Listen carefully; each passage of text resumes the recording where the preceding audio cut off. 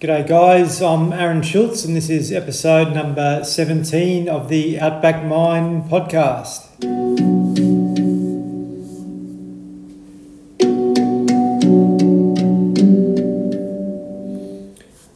Another great guest along with us today, guys. A gentleman by the name of Robbie Klitzing. Many of you may know of Robbie, particularly if you live in WA or Victoria. Robbie was a breakfast announcer on Red FM in Perth for quite a while, and now he's back in Victoria. Originally a Victorian boy, he's working with Gold FM as an announcer, and Robbie has got a really interesting journey and story to tell. Rob and I actually played sport together, cricket, back in Victoria quite a few years ago now, and when he was a young fellow, and we experienced male suicide there. So Rob and I are going to talk more about that and sort of how it impacted his life as a young fellow, and also give you a bit of a story of how it impacted my life at the time, being a little bit older and a little bit, I suppose, more aware than Robbie, and sort of having experienced suicide before this particular occasion, because it certainly rocked the town. It's only a small town of about 5,000-6,000 people, and it's lots of uncertainty around that period of our lives, I guess, and not many people knew how to handle it. So it will be great to to get Rob's insight as a young man, and sort of how he got through the process, as well as talking about his journey to coming from Marupna and working his way through to becoming one of the, I suppose, country's most loved radio announcers. So sit back and enjoy our conversation. Robbie's a beautiful young guy, and I'm sure you'll enjoy what he has to say about life in general in WA, Victoria, and his experience up until now. Robbie Klitzing, welcome to the Outback Mine podcast. Aaron, thank you very much for having me today, mate.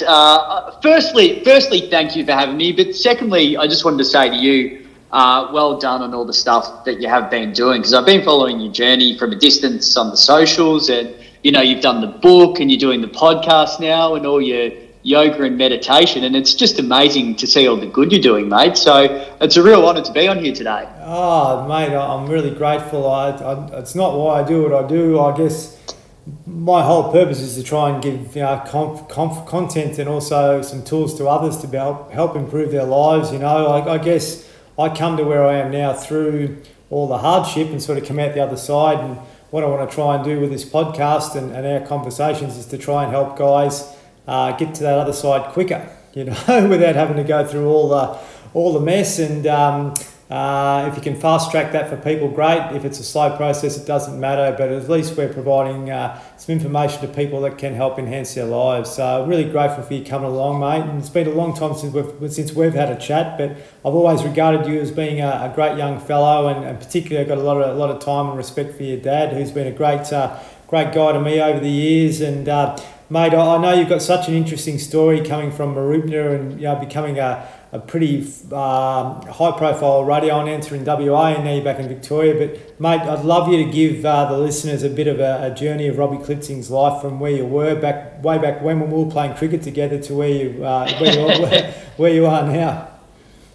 For sure, mate. So I did grow up. I spent most of my childhood in Marupna, where we met Aaron. So we moved there when I think I was around about 12 or something like that. New to town, we joined the cricket club, and of course that's where my family met you and all the great guys there at the club at the time. And then from there, I sort of finished high school, went to uni in Bendigo, did a business degree, and then went out and worked in insurance and mortgages for till I was about 27, so 5 or 6 years. And I kind of always had an interest in radio. It was something that I liked from afar, but I'd never really sort of had the guts to have a go at it. So I did a short course. That went well. I did some work experience in Warrnambool, which is not far from your original neck of the woods in Horsham. That's true. From there, mate, I started applying for jobs. I reckon I applied for about 60 or 70 jobs before the radio station in Broome in northwest WA, probably as far away from Melbourne as you can get, took me on. And my journey kind of started from there up in Broome, which was really interesting. Unreal, mate. So was that with Red FM there, or was it back in Perth? So Red FM was in Perth, but Spirit Radio was the sister station, and so essentially they ran two stations. One was the younger demographic, which was Red, but the other one was the older one, which was called Spirit, and they had local stations across Western Australia. So they had stations in Broome and Karratha and Port Hedland and Geraldton. And all these little towns across the northwest of Australia. So that's where I sort of got to go, where there was a town of probably about 3,000 people, I reckon. So it was a pretty small one to start with. Unbelievable. Broome's an awesome place, mate, but it would have been a culture shock coming from Victoria up to that weather. Mate, jumping off the plane for the first time. I mean, northwest Victoria is pretty hot during the summer, but it's a different heat up there, and just walking off the plane, it hits you, and it took a long time to get used to, but once you're used to it, it's a beautiful place. I remember when I rocked up there, mate, I jumped off the plane, same thing. Within about half an hour, I was in swimming at Cable Beach, and I realised after about 10 minutes that I was the only one that didn't have a stinger suit on. So I was very lucky that I never got bitten, but there you go. That's a bit of no education from my point of view to be able to go and look for pleasure without actually reading the warning signs. Yeah, there wouldn't have been much pleasure if you had to get some random guy to wee on your welts from the stingers up there, or pour vinegar down something. Yeah, that's it. So, mate, that's unbelievable. You would have experienced a lot of trials and tribulations with men's health up there. I know when I was up in that area years ago, I was there for work too, but primarily. There was lots of Indigenous issues in the population. I actually worked around a few of those communities around Broome and sort of experienced some men's mental health problems first hand. But it'd be great to hear your observation of what you actually saw in that particular region and how that sort of differed from maybe country Victoria, I suppose. Yeah. It's definitely a different world up there as far as. Just the way people live in general. I think it's a lot more of an outback lifestyle where people are very remote. So you've got people who live out on cattle stations and all that sort of stuff out there, and you've got the Indigenous communities as well. So it's interesting because they kind of live out of town on those communities. They do come into town for footy and stuff like that and to do their shopping, then they'll head back out. But there's kind of a variance in the way a lot of them operate. Some of them are dry. Some of them do have a few alcohol problems in there as well. But it's kind of one of those things where, I don't know. It's just different to what we're used to in Victoria, where we all sort of live in town and that's about it. Maybe out on a farm sometimes, but we're never so remote as what those guys are out there. Agree. Certainly the heat can play tricks on you in those environments, and then also North Queensland and NT and so forth. But I still haven't. I'm living up here now. I still haven't found that sweet spot to be able to manage it quite well. So. I guess you would have experienced Matzo's Brewery quite a bit while you were there and went there for refreshments. But certainly, it's interesting demographic when we see people in different states and guys in different states and how they sort of manage themselves and how they function. I guess so. Certainly it would be really, really great for the people listening in to. See how you manage your own well-being while you're in that particular area, and how long did it take you to acclimatise and actually feel part of the community? Yeah, fair call. And it's interesting you say that about a beer in the hot weather, because it can be a blessing and a curse, mate, because as you know, it's so refreshing and it goes down beautifully, but it's easy to have 10. It's just so easy because you're dehydrated and that sort of stuff. It's just easy to, I guess, drink a lot, which is probably not a great thing from a mental health perspective at times. But for me, I was pretty lucky because I was up there for work and it was my first job in a vocation that I really wanted to succeed in. So I was pretty focused on it. So I'd go out for a beer on the weekend, and it was a pretty social thing for me. We were always going to different events for the radio station and whatnot. So I didn't thankfully experience loneliness, but I know a lot of people who go up there as let's say a nurse or maybe a journalist or whatever it might be, they can experience some really bad loneliness just for the fact that the town can be really cliquey. Like, locals aren't really interested in talking to outsiders or blow into the town because a lot of people will only be there for a year or two and then they'll take off. So they kind of stick to their own. So it's definitely a hard place to get into the community if you don't really have a good reason to be there, I suppose. Yeah, very good point, mate. Certainly with our work life and our balance and that type of thing, when you go into a new environment, it can be challenging, particularly in a small location like that. And a lot of it is focused around booze primarily. And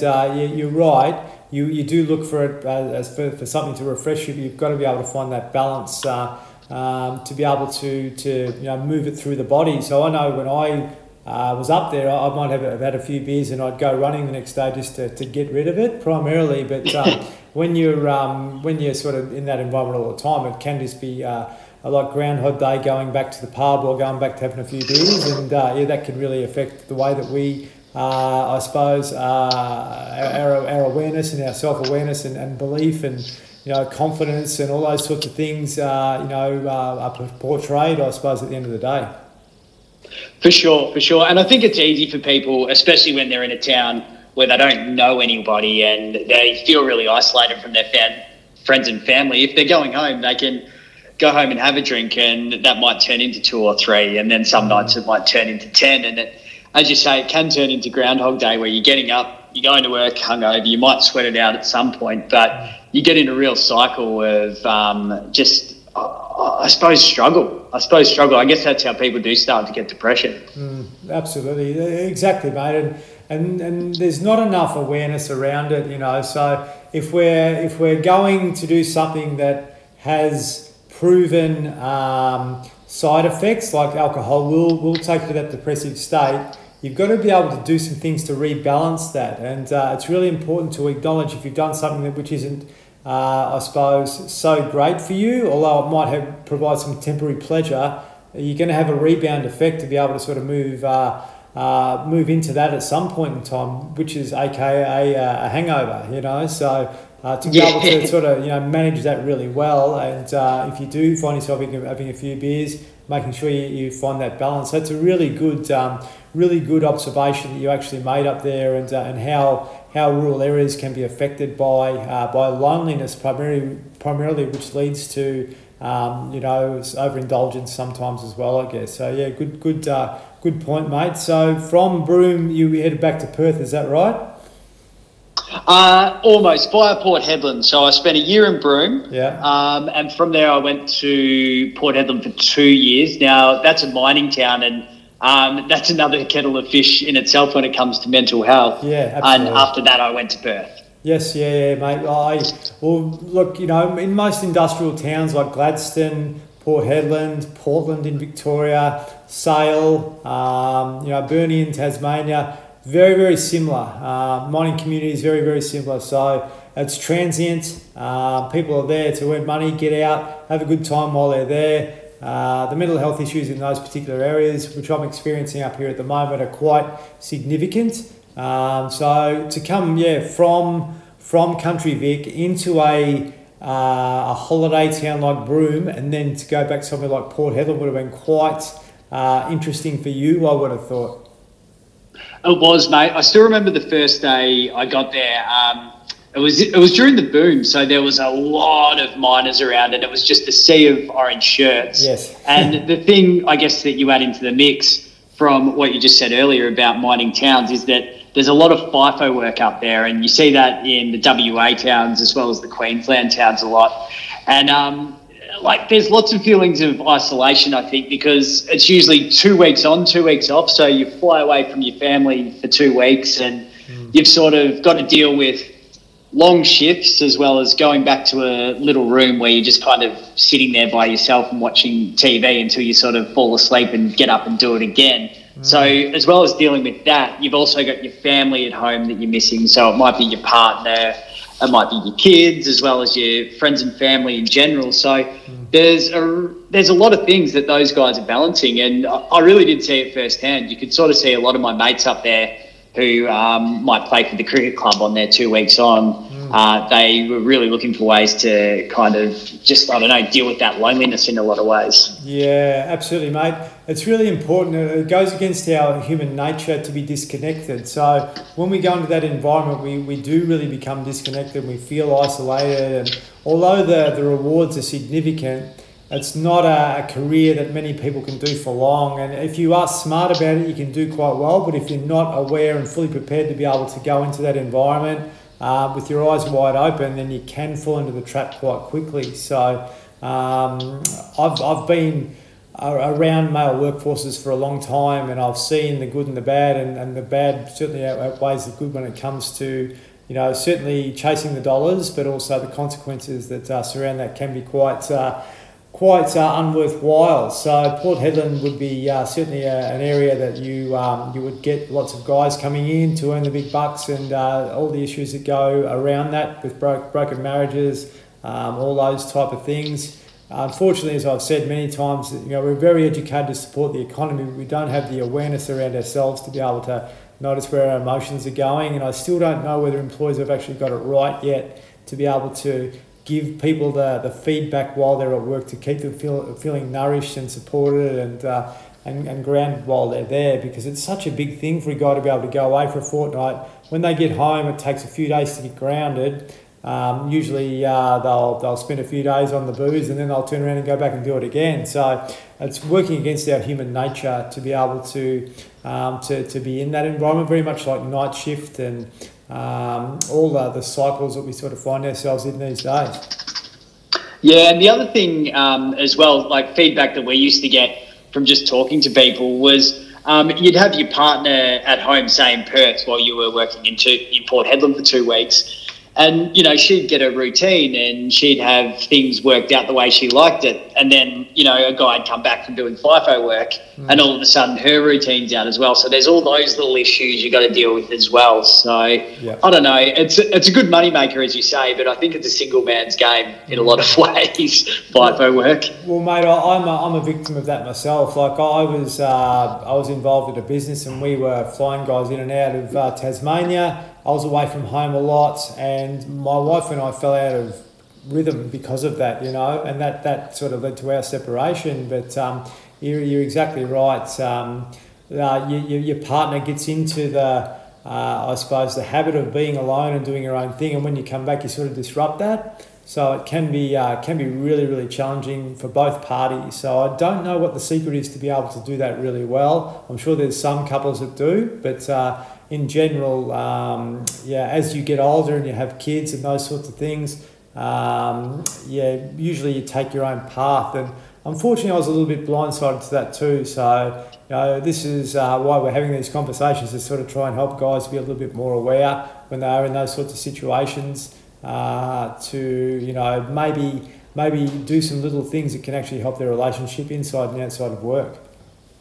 For sure. It's interesting you say that too, mate, because I was the exact opposite to you, where I was doing a radio show and I got a new co-host who eventually became my fiance, and we spent every waking moment together, from work to holidays to home. So we were on the exact opposite end of the scale to what you were at that time. Incredible, mate. I'd like you to talk more about that. Now, you would not have, in your wildest dreams, thought that you would have met, the love of your life at work primarily. I wouldn't have thought. No. Well, we went into it professionally. We had good professional intentions, but we just gelled straight away. And I mean, I reckon it was maybe 3 months in that, you know, we sort of ended up getting together, and we tried to hide it from the boss and all that sort of stuff. Who knew straight away he wasn't stupid. But it was a really nice way to be honest, mate. Like, because you'd go to work, and, you know, when you sort of go to work and you try to share what, you know, you've been up to throughout the day and all that sort of stuff. Because we were doing such exciting stuff at a radio station, I didn't have to tell her about it. She was there experiencing it with me. So it was a really cool, unexpected thing to happen, which has been amazing. We're due to get married soon, so it worked well. Mate. How old are you now, Robbie? 37. 37? Good no, on you, 38. Mate. Yes, That's good. You haven't rushed into it. You've gone on a big journey, and you haven't rushed into finding the right person. It's just sort of evolved for you when you were, I suppose, least expecting it. So that's a good thing. I suppose a lot of us guys, pardon me, fall into the trap of thinking we've got to find a partner, do the right thing, get married, all those sorts of things, have kids, and then we come out of the relationship because we weren't too sort of sure about ourselves. So you've actually gone through a tremendous journey to where you've got to now. So it sounds like your relationship's really solid, mate, which is awesome. Yeah, thanks, mate. And I mean, it wasn't intentional to, wait this long to get married. It's just the way things panned out. I think you're right. It's been good because you sort of know who you are a little bit better when you get into your 30s, don't you? And you pick the right person. So I think that's been really great for me anyway. Before you say I love you, you first must understand I.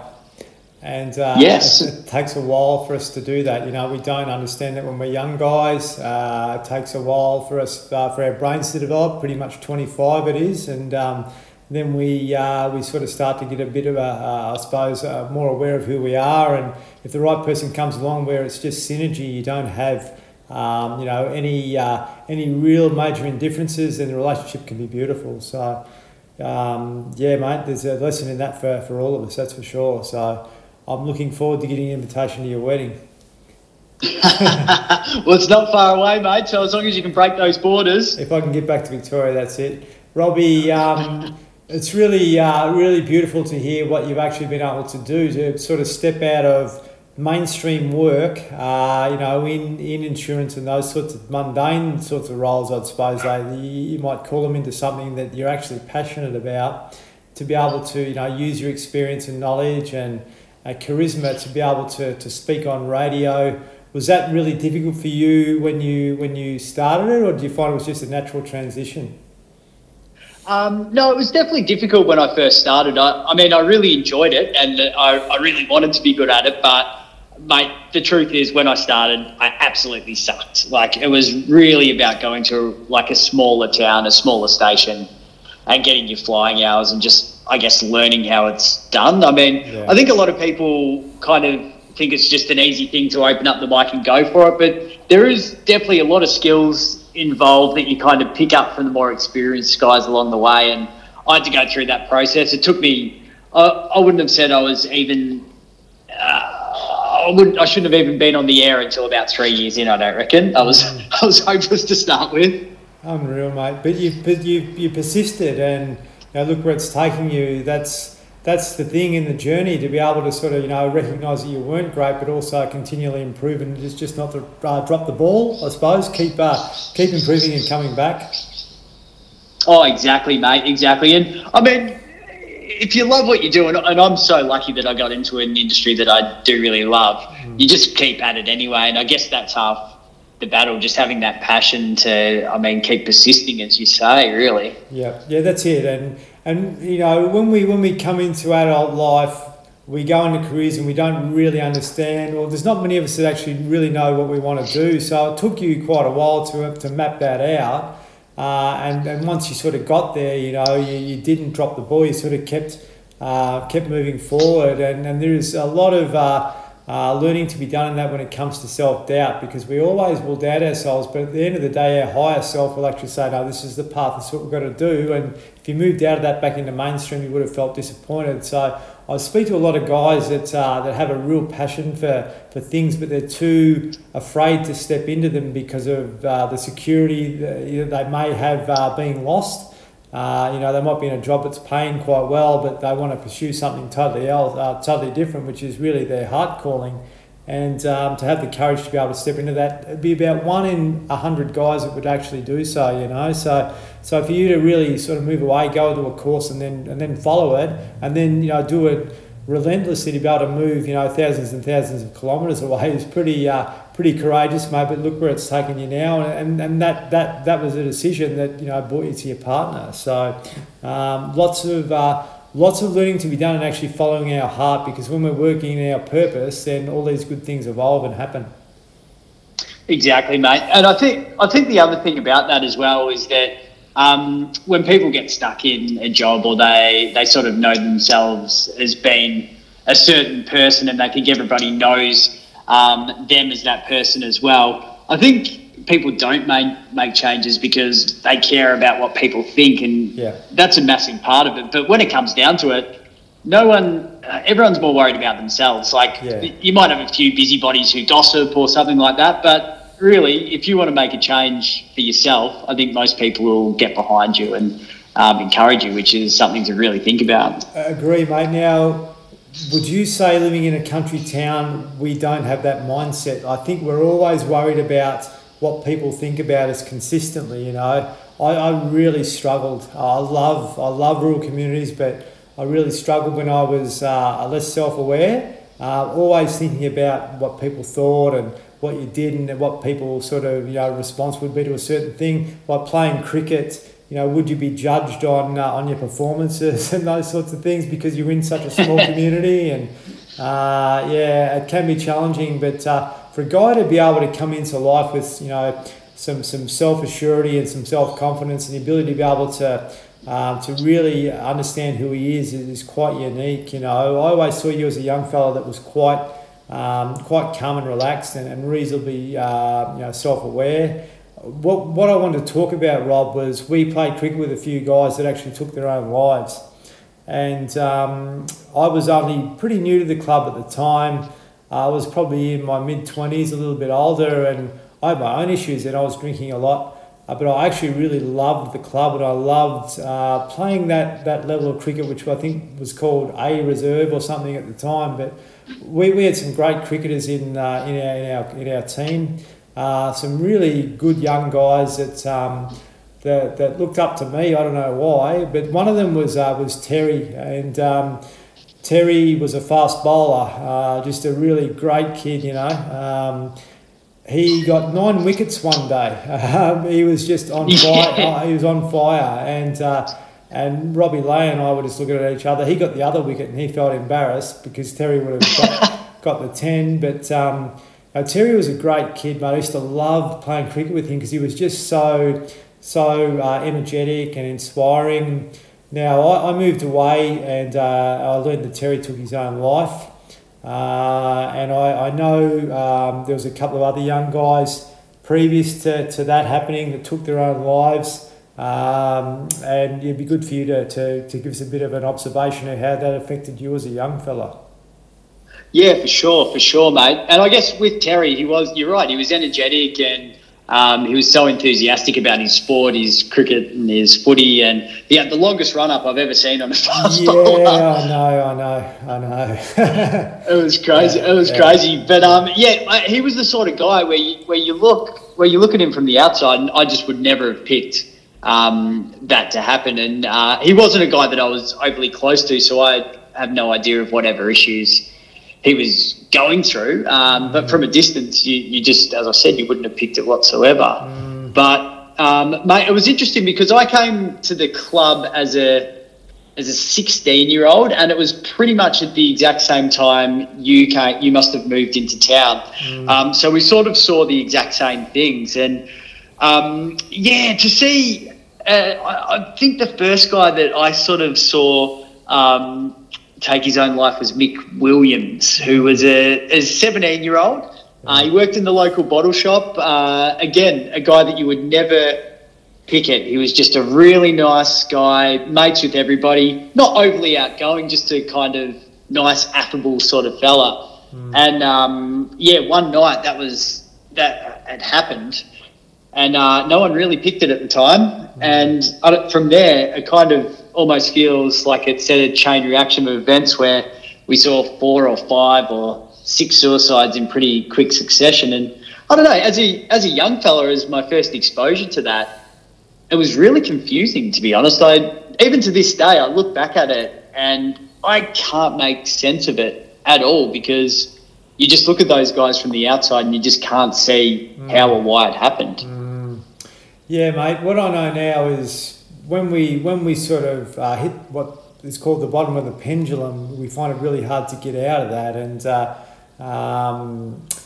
this is where these guys would have got to. So it's just a moment of insecurity which can make you be reactive, I guess. If we have the self-awareness around that everything will pass and we'll move through this, then we usually can come out. But I guess in those locations and country towns, that sort of awareness wasn't there. Guys didn't speak about their emotions, how they felt, for fear of judgment. I think primarily, I was one of them. You know, I know what it was like to worry about what people thought about you, and the last thing you want to do was say you weren't feeling too good. So yeah, when Terry took his life, I was look.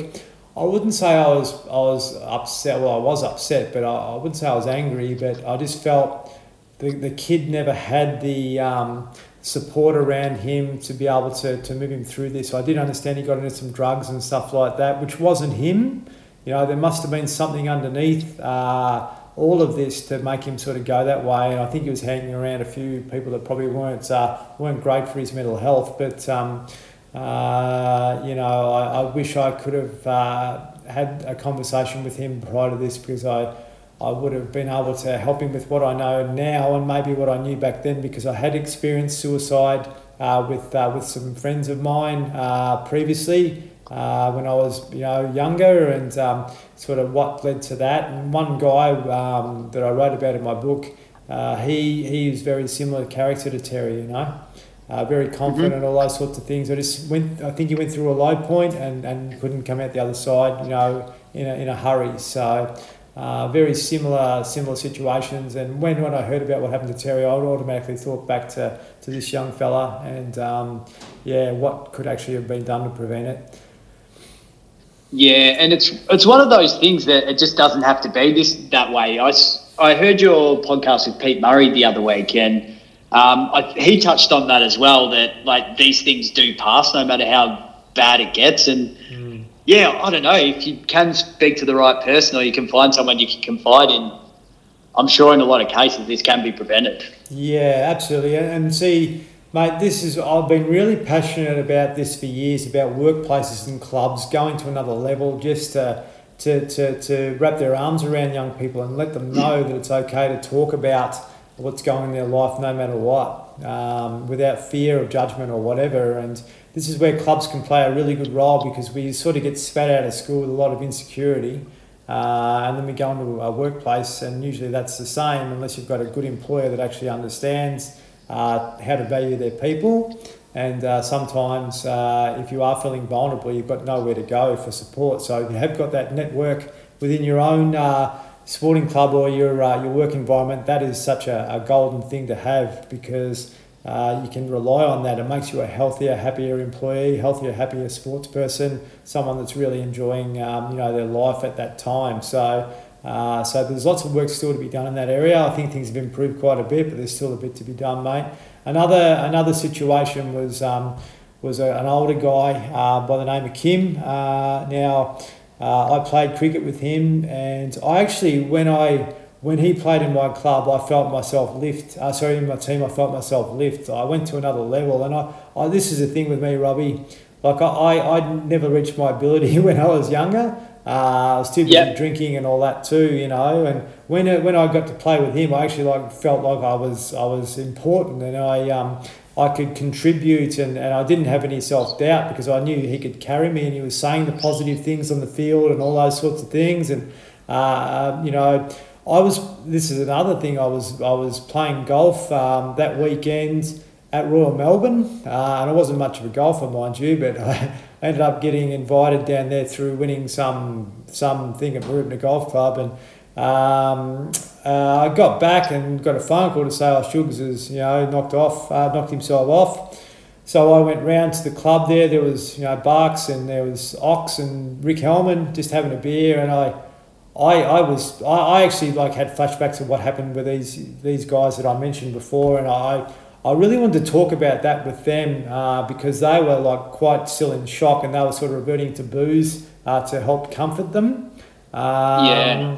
Which is okay, but just to really give them my observation and how I saw it, and these guys were much closer to him than I was, mind you, but just to understand why this actually happened. And I know there were some situations at home or circumstances at home which led to that, and Yeah, similar story, mate, with him. He just didn't know perhaps who to go to, who to speak about this for, maybe fear of judgment, primarily again.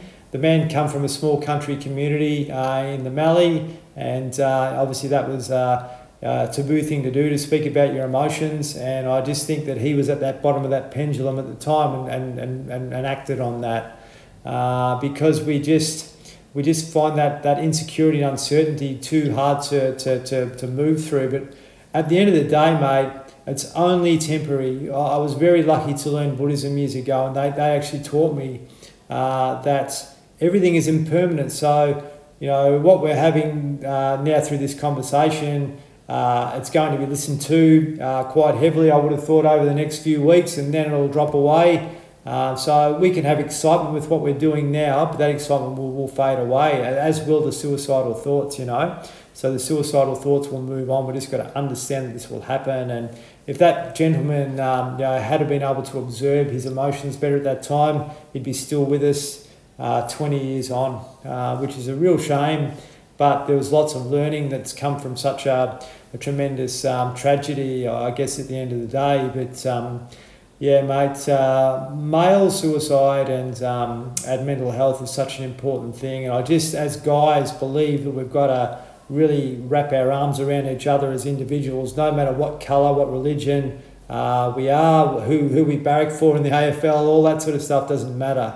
We're all here to have an experience, and that is to do it, to our capacity. And what you've actually been able to do to come out of a profession which you weren't great at, to come into something that you really love, that is actually within all of us, mate. We've all got the ability to be able to move away from what's making us not feel good and then move towards something that actually does make us feel good. But I think we're just too afraid to actually explore and go towards that.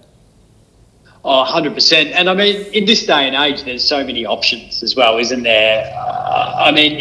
There's always going to be something that you can find that you love, and it's just hard. I guess there's still those traditional jobs, but we're moving away from it. And, anyone can start a podcast now, for example, and what you're doing is great in that regard. And I know you love your work, and it's an extension to that. But hey, even if you don't love your job, you've got a passion. You can make a podcast, or you can make a website, or you can be involved in forums and groups. So there is that outlet. It doesn't necessarily have to be your job, but you still need to find some passions in life, I think. I agree. And that's probably the key there. To have balance, that's it, mate. So I wanted to do a podcast for years, and it wasn't until I was pushed that I actually I did it, and I've still got to get better at it, but at least I'm having a go, and I'm doing it, and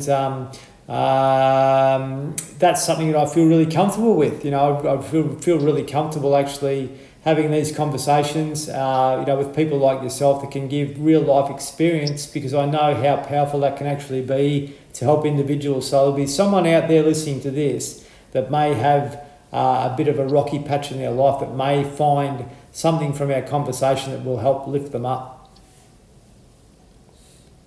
Yeah, exactly.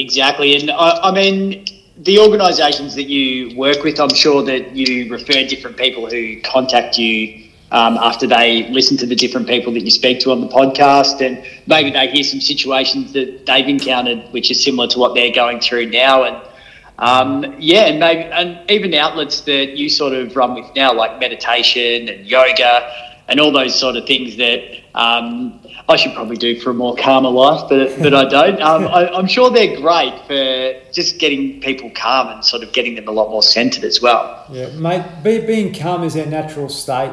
Now in Eastern cultures, it's all about providing that stability for an individual to help nurture them into life. But in Western society here, it's pretty much go to school, be put in fear really early, and then they've got you on the back foot straight away so they can start selling you stuff, as you probably know through radio. we better not talk about that too much. But yeah, so to have self-awareness practices that actually help keep you grounded are really important, particularly in the simulated world that we find ourselves in now. So at 37, mate, life would have been totally different for you up until the age of 12 to 15 to what it is now. So the last 22 years, you've seen a lot of a lot of change as an individual. As I am, I'm 10 years older than you, but there's people that come to my men's circles that are 20 years older than me, and they've seen so much change in their lives, mate. Black and white TVs, coloured TVs, mobile phones, all this, and all of a sudden we've got pandemics and we've got social media and all these different things that are trying to grab our attention, So to have a self-awareness practice that you can do every morning, I think is absolutely critical for every human being on the planet.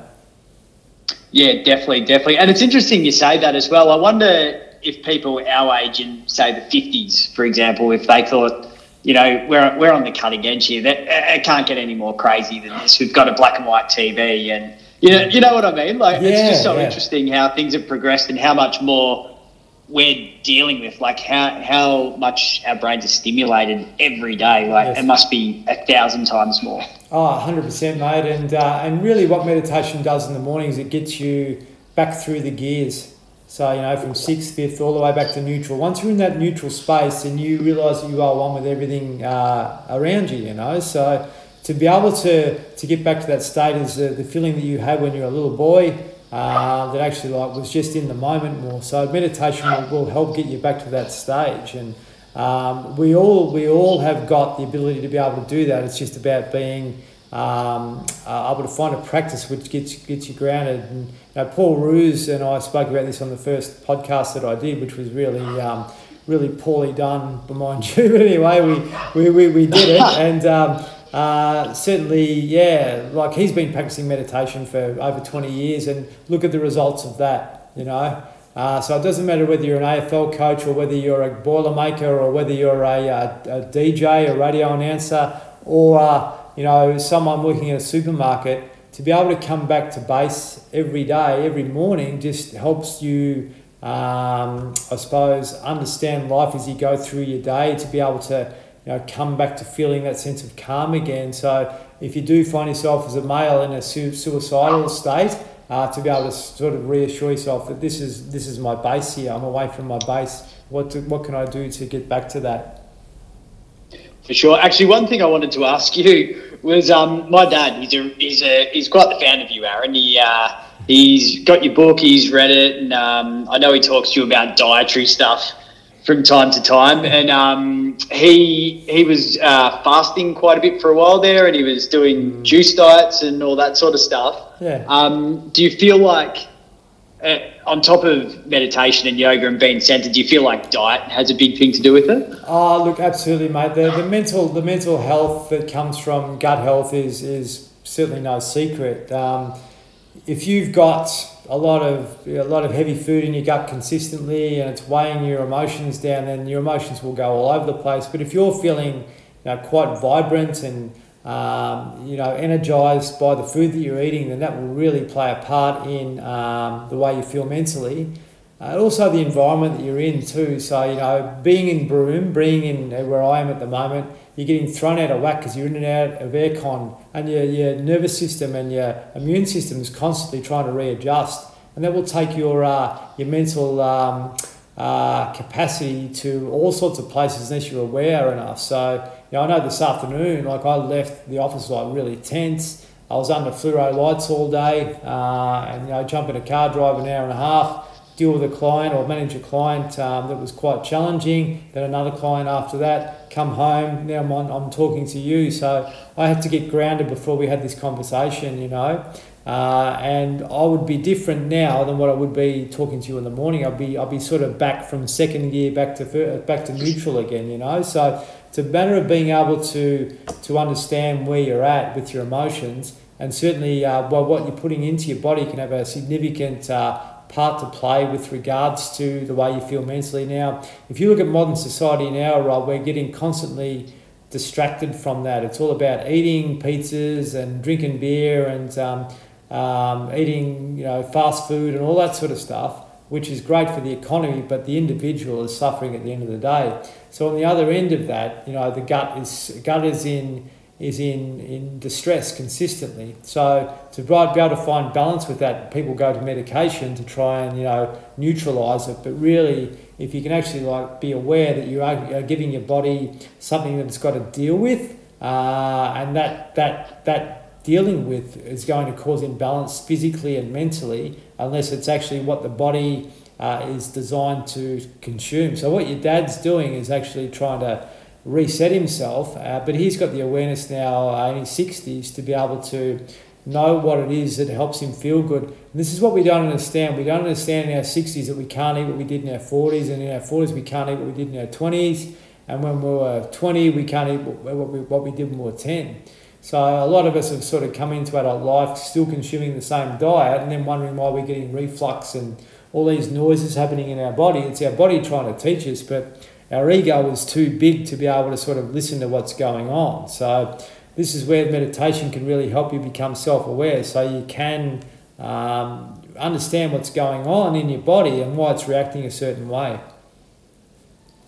For sure. And do you find like with, I guess with meditation as well, like a lot of people probably don't sit down and, you know, take 5 or 10 minutes or go deeper and take an hour or whatever.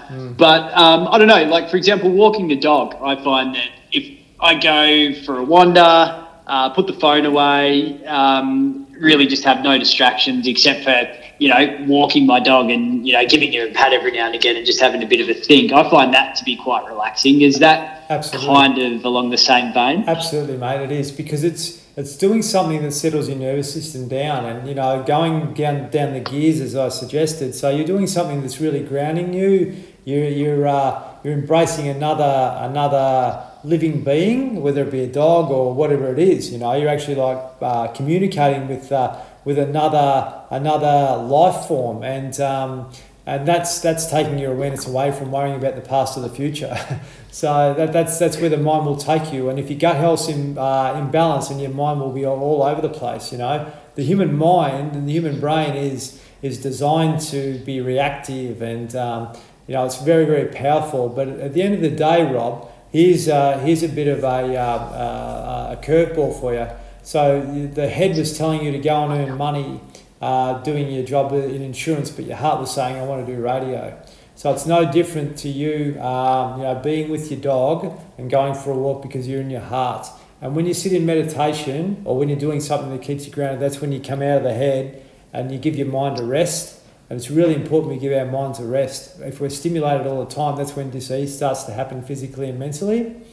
And getting back to the heart center and what makes you feel good is so important. So that's why I was really keen to get you on to have this conversation, because you've started to pursue your passion now, and that's living more from your heart than your head. And if you're living more in that space, then things will take care of themselves. Your partner's arrived, you know, the right things will come into your life because you're living more grounded, balanced, and you know, in alignment with who you really are.